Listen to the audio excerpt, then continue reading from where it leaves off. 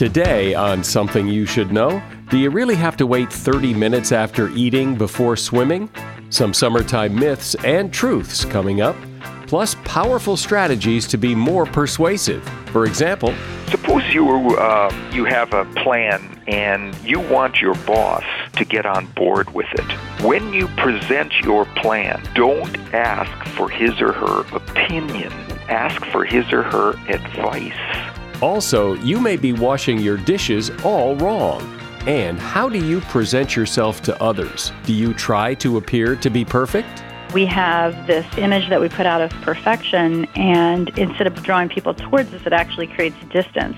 Now, the research is very clear that we find people who show human vulnerability, they tend to be the people that we gravitate towards and we feel most connected to. So it's okay to show that. All this today on Something You Should Know. Something you should know. Fascinating intel, the world's top experts, and practical advice you can use in your life. Today, Something You Should Know with Mike Carruthers. Welcome. It's the middle of summer, and in fact, I am recording this episode of the podcast in my studio in California. But if you are listening to it on or around the date it publishes, which is July 23rd, 2018, I will be in the mountains of Vermont on my summer vacation. And every summer, there's always this well-intentioned advice that your mother probably told you. Things like don't swim for 30 minutes after eating, or don't touch someone with poison ivy because you could get it. Well, let's take a closer look at the science behind some of these things. First of all, don't swim for 30 minutes after eating. Well, that may be a good idea. If you have a big meal and go swimming right away, you might get a cramp. And while cramps can be uncomfortable, they're seldom disabling. Some people get cramps and some people don't. Have you heard this one? Eating watermelon seeds is bad for you. Of course, today, most of the watermelons seem to be seedless, so this isn't a big problem. But I remember when watermelons did have seeds, that was the prevailing wisdom, that you shouldn't eat them, that there's something bad about eating watermelon seeds. And that turns out to be false. Your body will try to digest them, but cannot, so they just pass through. You can catch poison ivy if you touch the rash on someone who has it. That's false. You have to come in contact with the plant to catch it. Specifically, it's the oil in the plant that causes the rash, but the rash cannot be passed from one person to another. Scratching a bug bite makes it worse. True. Scratching it can break the skin and cause infection, and even if you don't break the skin, scratching will irritate it and make it more annoying. So resist the urge to scratch and put something cold on it to stop the itch. A cold soda can will work in a pinch. If a jellyfish stings you, you should urinate on the wound. I remember hearing this as a kid in Connecticut. There were a lot of jellyfish in the water, and that people said you should urinate on the where you get stung. And that turns out to be a really bad idea. Urinating on a jellyfish sting can actually make it worse, according to Dr. Jennifer Ping, an emergency medicine physician in Hawaii who has studied the most effective treatment for dealing with jellyfish stings. She says the best thing to do is to apply an acidic compound, such as vinegar, either by pouring it directly on the wound or applying a vinegar-soaked cloth. That deactivates whatever it is the jellyfish put into your skin, and then you scrape those things off with a credit card or other flat object later. And that is something you should know. Perhaps the best-known book, and perhaps the most often quoted book on the subject of persuasion, is a book called Influence by Robert Cialdini. It was a big seller back when it came out a few years ago, and it still sells well. And now, Robert has zoomed in a little deeper into the topic of persuasion with a new book that just came out in paperback called Persuasion, a revolutionary way to influence and persuade.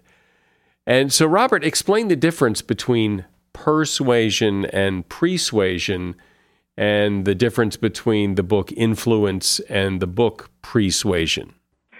Well, as opposed to Influence, which covers what best to build into a message to get agreement, Persuasion describes the process of gaining agreement with a message before it's been sent. Although that may seem like some form of magic, it's not. It's established science. So maybe an example would help.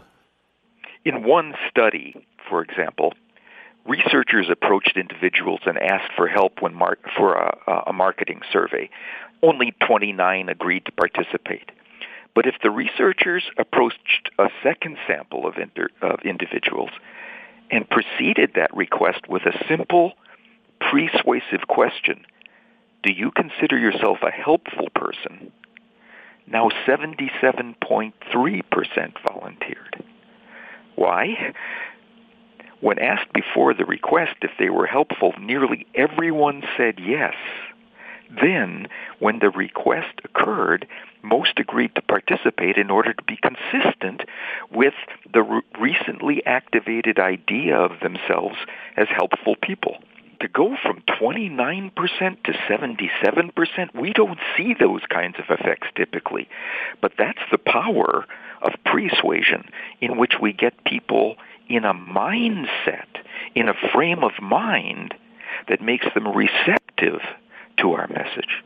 But this could be perceived as, and perhaps even used as, a trick. I mean, I can see the used car salesman putting his arm around the guy and saying, now, you really want to buy a new car today, don't you? And that it kind of has that kind of car salesman-y approach. This is a real concern of mine, is that it can be used for unethical purposes. But if you have a particular strength about your message, what I'm advocating to do persuasion ethically is to first raise to consciousness in your audience an idea that's related to your strength, so that they go to that particular dimension, that particular element of your message that is wisest for them to take into account in deciding what to do. So are there some good examples, things you can point to of how this has worked that we might get a better sense of this? Suppose you're applying for a job, right? Typically what we say at the beginning of that interview is, I want to answer all your questions as fully as possible, but I'm going to recommend that we say one more thing. Before we start, I wonder if you could answer a question for me. Why did you invite me to interview today? As a consequence, your interviewers will start hearing themselves saying positive things about you and your qualifications, putting them in a state of mind that is favorable to your candidacy before you make your case for it. I have an acquaintance who swears he's gotten 3 better jobs in a row by employing this persuasive technique. But even you said that, this is something that concerns you, that it be used unethically, and right. you can see where this could be considered like a sales trick, Yes, and so we've done some research on what happens to organizations that use influence techniques like this as a trick, as a device, right? And what we found is that in organizations that allow their people to use influence techniques dishonestly, what happens is those people who are uncomfortable with the dishonesty leave, right? And what remains is a precipitate of people who are comfortable with cheating, and they cheat the organization. They pad their expense accounts. They steal equipment. And so that's the legacy of an organization that allows their people to use this unethically. So the lesson is for any leader to be scrupulous about using these strategies in only the most ethical way. I'm talking with Robert Cialdini, author of the legendary book Influence, and his new book Persuasion, A Revolutionary Way to Influence and Persuade. We cover a lot of health-related topics on this podcast, and I know that Something You Should Know listeners tend to be pretty health-conscious. So it came as no surprise to find out that many of my listeners have signed up for Care Of, the monthly vitamin subscription service. You've probably heard that about 90% of people fall short of the FDA recommended guidelines for at least one vitamin or nutrient. Care of takes care of that. What you do is you go online and take their quick quiz that helps determine what vitamins you need. And then you receive a 30-day supply shipped right to your door of your individually wrapped daily packets of your specific vitamins. And here's something great. It costs about 20% less when compared to similar brands at drug and health food stores. I did it. It was so easy, and I feel really good that I've done something important for my health. And as a Something You Should Know listener, I have a great offer for you. For 25% off your first month of personalized Care of vitamins, visit takecareof.com and enter the promo code SOMETHING. That's 25% off your first month of personalized Care of vitamins. Go to takecareof.com and enter the promo code SOMETHING. And I've put that web address in the show notes. So, Robert, why do you think, or what does the research say as to why these persuasion techniques that you talk about, what makes them so effective and so powerful? This is the core question for persuasion. What's the mechanism that makes it work so powerful? And it has to do with a particular cognitive mistake that we make. When we pay attention to some idea, in the moment when we are paying attention to it, we elevate its importance from the moment before, compared to the moment before. And so, if we are focused on a particular idea, right, some factor, right, that we have been drawn to, we assume that because we are paying attention to it, it must warrant that attention. But that's not true, because we can be brought to an idea by a communicator who draws our focus to that particular idea. And that's what causes us to then overestimate its importance, and then act in such a way as to be consistent with an important dimension. What other ways can this be used? What other applications does it have? Suppose you have a plan or a new initiative, and you want your boss to get on board with it. When you present your plan, don't ask for his or her opinion on this plan. Instead, ask for his or her advice on the plan. Because there's research that shows when people are asked for their advice about something, they are put in a cooperative partnership-like state of mind, and they become more supportive of the plan or idea as a consequence. If they're asked for an opinion, they step back from you. They go into themselves rather than to go into a mindset of collaboration. There's an old saying, when we ask for advice, we're usually looking for an accomplice. I'd only add, on the basis of scientific evidence, that if we get that advice, we usually get that accomplice. And what better partner to have on a project than somebody in charge? I don't know if you looked at this, but does this work on children? Yes, it does work on children. There was a study done in Belgium in which subjects were brought into an experiment and shown pictures of people either standing apart from one another or standing together in a togetherness kind of depiction. Right?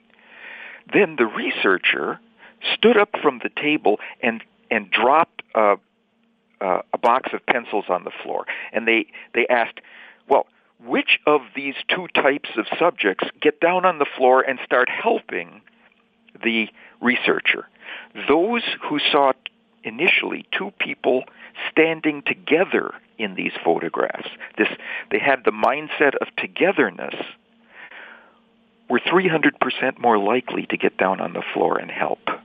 Now, here's the thing that made me glad I was sitting down when I read about this study. The subjects were 18 months old. Whoa, really? They were babies. And this process is so fundamental, so primitive to human functioning, that it worked on 18 months old infants. So we're like pre-wired this way. That's exactly right. This is how we think. When we are asked to pay attention to a particular concept like togetherness, we see togetherness as important, and so we act in a way that's consistent with the idea of togetherness. But there must be times when it doesn't work, and when it doesn't work, why doesn't it work? Well, there are times when it doesn't work if you draw people's attention to a particular concept, let's say authority or expertise, right? Because people want to follow the lead of experts. So you draw their attention to the concept of expertise, and then they go into your message, and you don't have a lot of expertise. Now, you've made expertise important in a way that will cause people to move away from you. So that's why not only is it effective and ethical, right, to decide what is the greatest strength of your offer, right, and use that as the idea you begin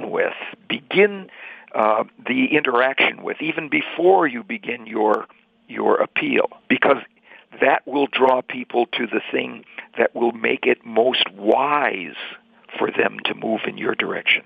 When you engage in this technique you call persuasion, is it invisible, or can people later at night, lie in bed and go, "Hey, wait a minute, that guy, persuaded me"? It's invisible.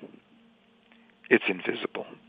You never recognize that what happens before a message is designed to leverage the essence of that message before it even is delivered.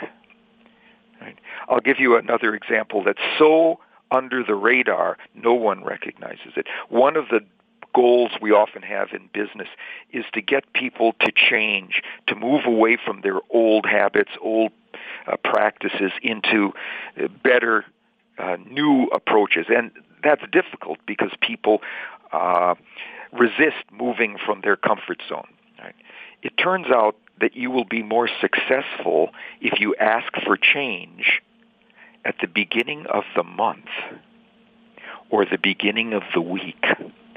Because at the start of a block of time, people are more receptive to the idea of change. We know that's true at the beginning of the year, right? That's where we make all our New Year's resolutions. Well, it turns out there's research that shows the same thing applies at the beginning of a month or the beginning of a week. If you did that to get somebody to change in your direction, do you think they would ever recognize that you did it on a Monday? Of course not. What about beginning of the day? Beginning of the day, that hasn't actually been examined, but I wouldn't be surprised. Yeah, it feels right, doesn't it? Yeah. That people... It's a time for new starts. When you look at this topic, and you certainly, given your previous book and your reputation, are the guy to write this book, but why hasn't this been addressed before? I mean, this seems so obvious. What's taken so long? It turns out it has been recognized. In writing my first book, I infiltrated sales training and marketing training, and what I saw was only a very rarefied few understood persuasion. Everybody else was focused on building the strongest case inside their message. The persuaders, the aces of these industries, recognized that it doesn't matter how good the seed is that you want to plant, if you haven't cultivated the earth first. They acted like expert gardeners, recognizing that you have to pre-treat the ground that you put your seed in order to make it flourish. Well, it is surprising how this hasn't been talked about or written about much before the Persuasion book came out.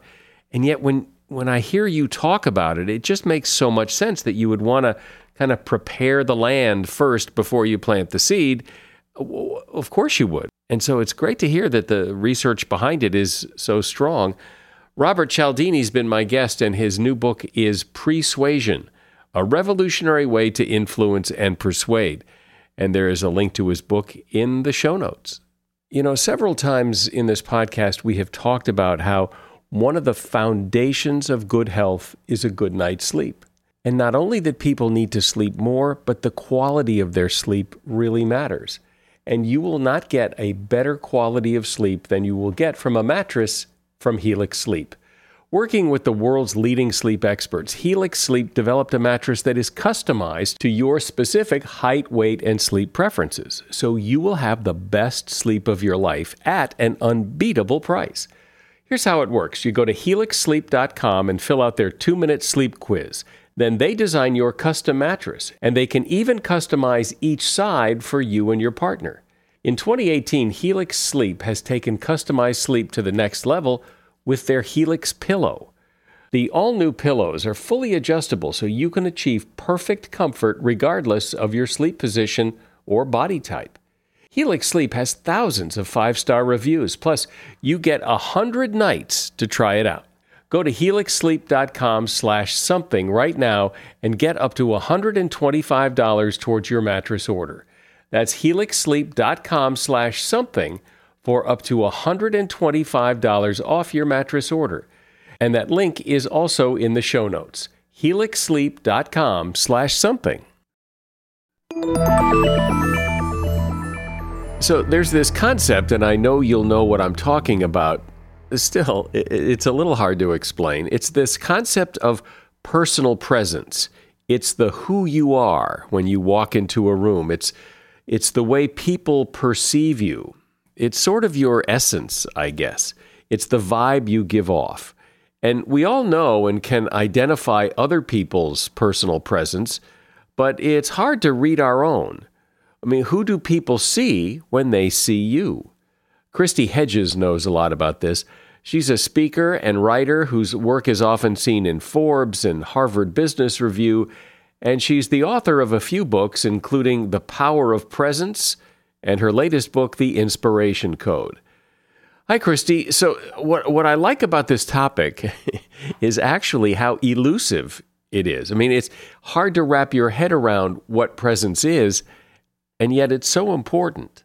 Presence determines so many things for us, who befriends us, who dates us, who marries us, who hires us, who promotes us, who wants to be around us pretty much. And yet we notice it in other people, but it's hard to see in ourselves. So sometimes I think about presence as the way we move through the world. I also might call it our values worn on the outside. And it's, in a sense, it's something that people pick up about us that we're putting out all the time. Yeah, that's what I think of it as kind of this vibe that you send out that either kind of pulls people in or pushes them away or makes you hard to figure out or one of those things. Right. I mean, and how easy is it to affect a vibe, right? I mean, that's the problem. The way we think about it is kind of the squishy concept, but it has such a defined impact on us. And so a lot of my work has been trying to help people understand what it means.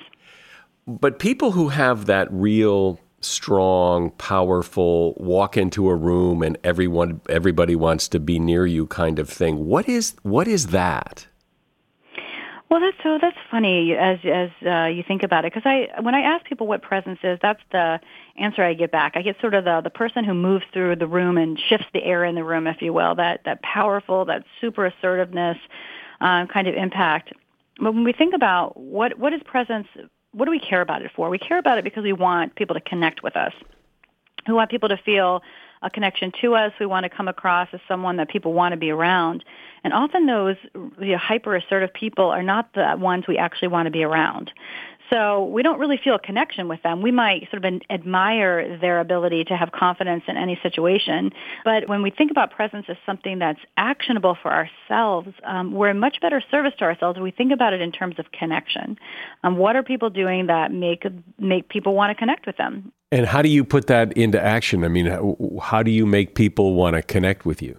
Well, it comes down to a discrete set of actions, really, that provide connection with other people. I mean, it's how we communicate with other people. It's building strong bonds through listening.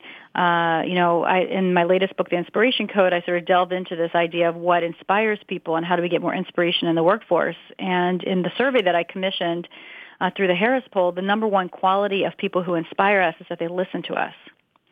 And so we think about all the effort we spend on what we say, and it's not that that's not important, it's just that what people really respond to more often is how we listen to them.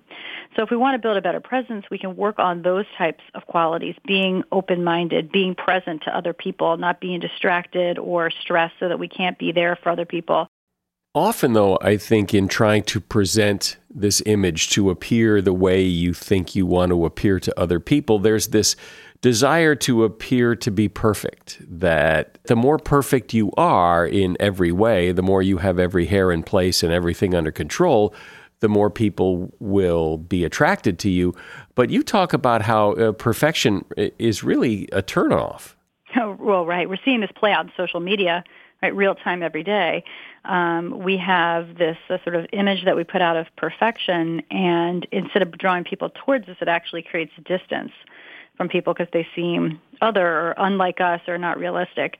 And it's funny that you talk about that point because I see this more and more play out. But yeah, there's a lot of research around that. I mean, that's the great thing. I always tell my clients who get nervous in front of board meetings, for example, or who have trouble, difficult conversations and are worried about conveying weakness or messing up or saying the wrong thing, that the research is very clear that we find people who show, human vulnerability, what I call able to balance credibility with vulnerability, so not 100% credible, not 100% vulnerable, but are able to balance both of those. They tend to be the people that we gravitate towards and we feel most connected to. So it's okay to show that. And I remember last time we talked, which was certainly several years ago, but you made the point that in politics, for example, one of the reasons Mitt Romney had trouble connecting with people was he was so perfect. No hair was out of place. He was so squeaky clean and perfect that people had trouble connecting with him. And the same with Hillary Clinton, and that she didn't seem very human or very much like us. And then when she cried, her poll numbers went up. Exactly. And so you saw, I think we were talking about the last election, but then you saw this play out in 2016 as well with her campaign. Yeah, I mean, we can see it over and over again. We appreciate some amount of humanity in people. There's research that Adam Grant, the author of Give and Take, talks about that's been going on since it was first discovered in the 50s. He calls the pratfall effect. It's what the social scientists have labeled it, but it's been repeated in lots of different settings. Which is that when we show a little bit of vulnerability, we actually are seen as more likable. And, I couple that with what social scientists call the transparency illusion, which is the belief that other people can see what's going on in our heads. That when we mess up, number one, we think everybody sees all the crazy stuff we're thinking and how bad we think it is. Well, they actually can't see all of that anyway. And if they do see a little bit of it, you can lean on the pratfall effect that it actually can help us. So, one of the things that the leaders I work with, I often will tell them is, how much of this do you make visible to people so that they have a sense that they really know you? And so back to that groundedness and centeredness, we can't feel that with someone if we don't know what they're about, and we can't know what you're about if you're trying to display perfection all the time. Isn't that so true that we so much want people to think that we're just, everything's fine, we're perfect, and yet we don't connect with those kinds of people. We don't want those because it's too hard to you don't know what to do with somebody like that. It's so true. I know it. When you put it into the terms of what you gravitate towards, it makes so much sense. And yet we spin ourselves up, trying to get out there and just not mess up and do it just the right way. And we don't usually pull that off anyway, but we put a lot of pressure on ourselves trying to. Yeah, and like the example that I remember is like when you give a talk or you're even just talking to people in a room and you stumble or you mess up, you think, and that's the only thing you did wrong, you think everybody focused on that and nobody even noticed, but you think, oh God, that I blew that. Yeah, and it's so I love the example of and this is kind of an out there example, but I thought it was so perfect. Because what I tell my clients all the time, it's not the mess up, it's the recovery. The recovery is what people pay attention to. So if you just sort of bounce over it and kind of move on or laugh at yourself a little bit or sort of admit, even a little bit of, so use it as a self-deprecating kind of witty experience, people appreciate that, and that's what they remember, and they just sort of move on. Versus letting it cripple you. And so, recently, the Parkland kids who did the big march in Washington, if you remember, there was one of the girls who had been shot in that school shooting who had just had surgery, and she got up and in the middle of her talk, she threw up in front of, thousands and thousands of people, millions of people broadcast everywhere. And after she did it, she said, I just threw up on national television, but this is how fired up I am, and just kept going. Yeah, but you're right. I mean, that is a great example because nobody saw that and thought, well, this is outrageous. This is terrible. I mean, they saw, wow, this is somebody who's been through a lot, and everybody on the planet gave her a pass. That's exactly right, because she could have just walked off stage after that. She's a kid, right? Most people that age would have just walked off. There's so much pressure on her already. But the way that people rallied around that, right? So that's an extreme example. Most of us aren't in that situation with that kind of crowd, but we have our own situation like that all the time. Again, we're in the board meeting, and we get up and we present, and we stumble over some sales figures, and we think, oh gosh, I didn't say that with enough certainty. Instead of just saying, wow, I went through that too fast. Let me just back up because I want to make sure I do that again and do it right, and just keep going. Right? That's all we have to do, but we get too caught up in the perfection of it. It does seem that at the core of a lot of this is the ability to believe, to have confidence in yourself that you can handle it. Yeah, I think that that's part of it, or to be comfortable with not having confidence all the time and realize that that's the human condition. I find sometimes one of the most comforting things that I can tell my clients is that, other people, even people you admire, are going through exactly the same thing, right? Even the most successful people who, seem like they have it all together all the time, there are still situations, there are still audiences, there are still conversations that trip them up, where they feel lack of confidence or they feel unsure, and they still perform and go on and do it anyway. So to me, it's actually not expecting that you're going to have confidence all the time, but realizing that you're not going to have confidence sometimes, and you can still do what you need to do. But how do you, if you're someone who screws up once and falls apart, if you're not that girl who throws up on TV, gets up and, keeps going, how do you get there? I mean, that for some people, hard to imagine doing that. It is. I mean, I think the old advice to get back on the horse is pretty good advice. You gain a lot of confidence by seeing that the one failure that you had is not going to define you, that you can keep going. So if you're somebody who has a hard time, we're using presenting a lot, but that's a common issue for people. If you're somebody who has a hard time presenting in groups and you do a presentation and it doesn't go very well, is one of my colleagues told me once, just because it's uncomfortable doesn't mean it's wrong. It just means it's uncomfortable. So we equate discomfort with being something that we shouldn't do. It's a warning. But what it really means is that we just have to keep doing it more. And so to realize, well, that didn't go as well as I want to make sure I take the next opportunity to present again because I learned some things here and I want to try something different. I think that's to put that expectation in our mind. If you get rid of the perfection piece, to put the expectation in our mind that we have to keep doing this stuff, because the more you do it, the more comfortable it gets. And the more you learn how to bob and weave when situations don't go exactly like you thought they might. Talk about the swing thought. What's a swing thought? Well, the swing thought is what I really equate to what I label a situational intention is how I talk about it. And I talk about how, in our minds we always have this loop of thoughts and actions going on. We think something, we have an action, then that sort of loops back into our thought.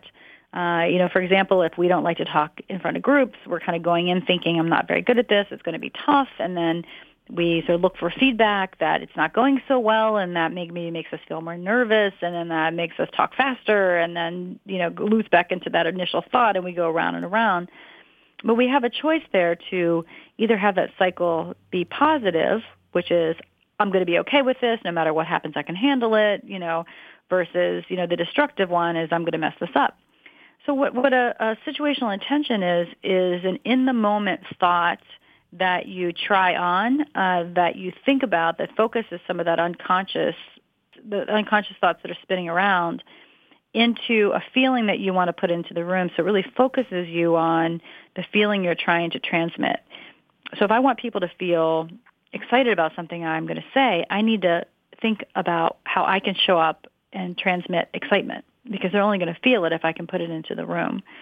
So that's the idea. It's that last thought before you go into a situation, and I really like to hook it to the feeling, because that's really how we see people, how we take in people is through a feeling, and focus your energy on what you want to put into the room. Do you think that when you are dealing with stuff like this and thinking about stuff like this and the thoughts before you walk into a room, that is faking it okay? If it is putting on a bit of a show okay until it feels more part of who you are? Yeah, I don't like the word faking it. I prefer to think about it as adapting. So, anything that feels authentic to us now, particularly at work, is generally something that we've adapted.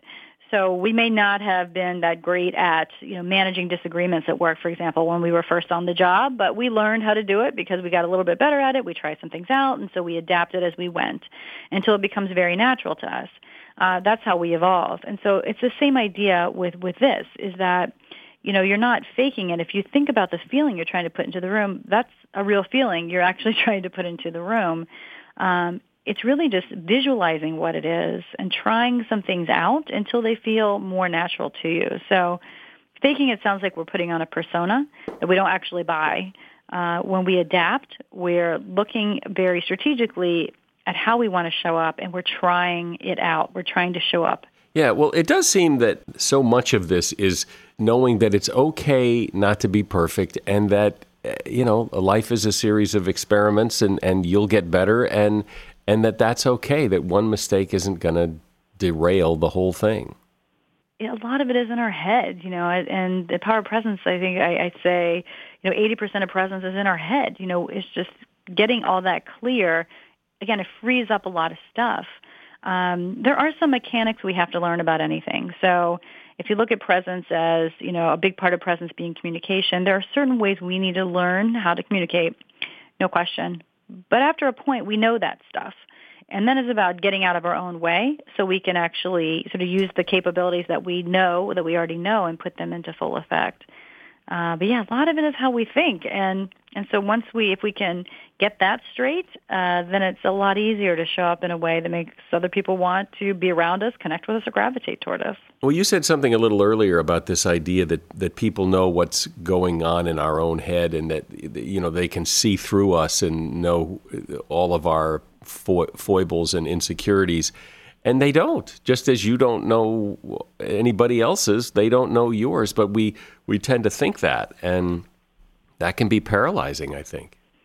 Exactly. I think it's very comforting to people, especially because, again, it's called the transparency illusion. There's a lot of research behind it, that to know that they don't know that. I had a client one time who would get very nervous, and her neck would get red. Like that was the physical manifestation of stress that she would have. And she'd be so worried about it, and that people would see it. And, one of the things I pointed out to her is that when she's speaking to groups, she's way across the room. They can't see her neck. She thinks they can, but they can't even see that. But in her mind, everybody sees this. I mean, we really concoct a lot of stories in our head about people knowing what's going on that, physically they might not even be able to see anyway. Well, I think that's good news, and it's almost as if, it's like a sigh of relief to know that, everybody feels like this, that it's okay to fail, and and it isn't the end of the world, and you get better as you go. So move on. It's great news, isn't it? Yeah. We're all human anyway. Yeah, well, that's right. This has been really interesting. Christy Hedges has been my guest. She is a speaker and a coach and a writer, and her book is The Power of Presence, and her new book is called The Inspiration Code. There's a link to her book in the show notes. Thanks, Christy. Thank you so much, Mike. It was a joy to be back. Do you rinse your dishes before you put them in the dishwasher? A lot of people do, and if you do, you probably do it because you think you're giving the dishwasher a helping hand, right? Well, actually, you're not, and here are 4 reasons to stop rinsing dishes before you put them in the dishwasher. First of all, your dishes need to be dirty for the detergent to do its job. The makers of the dishwashing detergent Cascade discourage customers from pre-washing or rinsing dishes because it actually inhibits the cleaner from working. Enzymes in Cascade are designed to attach themselves to food particles, says the Wall Street Journal. Without food, the enzymes have nothing to latch onto and therefore nothing to do. You won't get your dishes any cleaner by pre-rinsing because today's newfangled dishwashers are really savvy, much more so than when Grandma got her first dishwasher. They have advanced sprayer technology and sensors that detect how dirty your dishes are. And if you're worried about food particles from your dishes getting into your plumbing and clogging it up, well, chances are, because most houses are plumbed this way, the dishwasher drains through the garbage disposal. So the next time you run the garbage disposal, the food will just grind up and go away. And finally, pre-rinsing or washing dishes by hand wastes water and electricity. You waste about 6,000 gallons a year if you insist on pre-rinsing, says Consumer Reports. And finally, it's a needless time suck, especially when you have so many other things to do. And that is something you should know. Remember, if any of the advertisers in today's program sound interesting to you, all the links and the promo codes and all the ways to save are in the show notes for this episode. I'm Mike Carruthers. Thanks for listening today to Something You Should Know.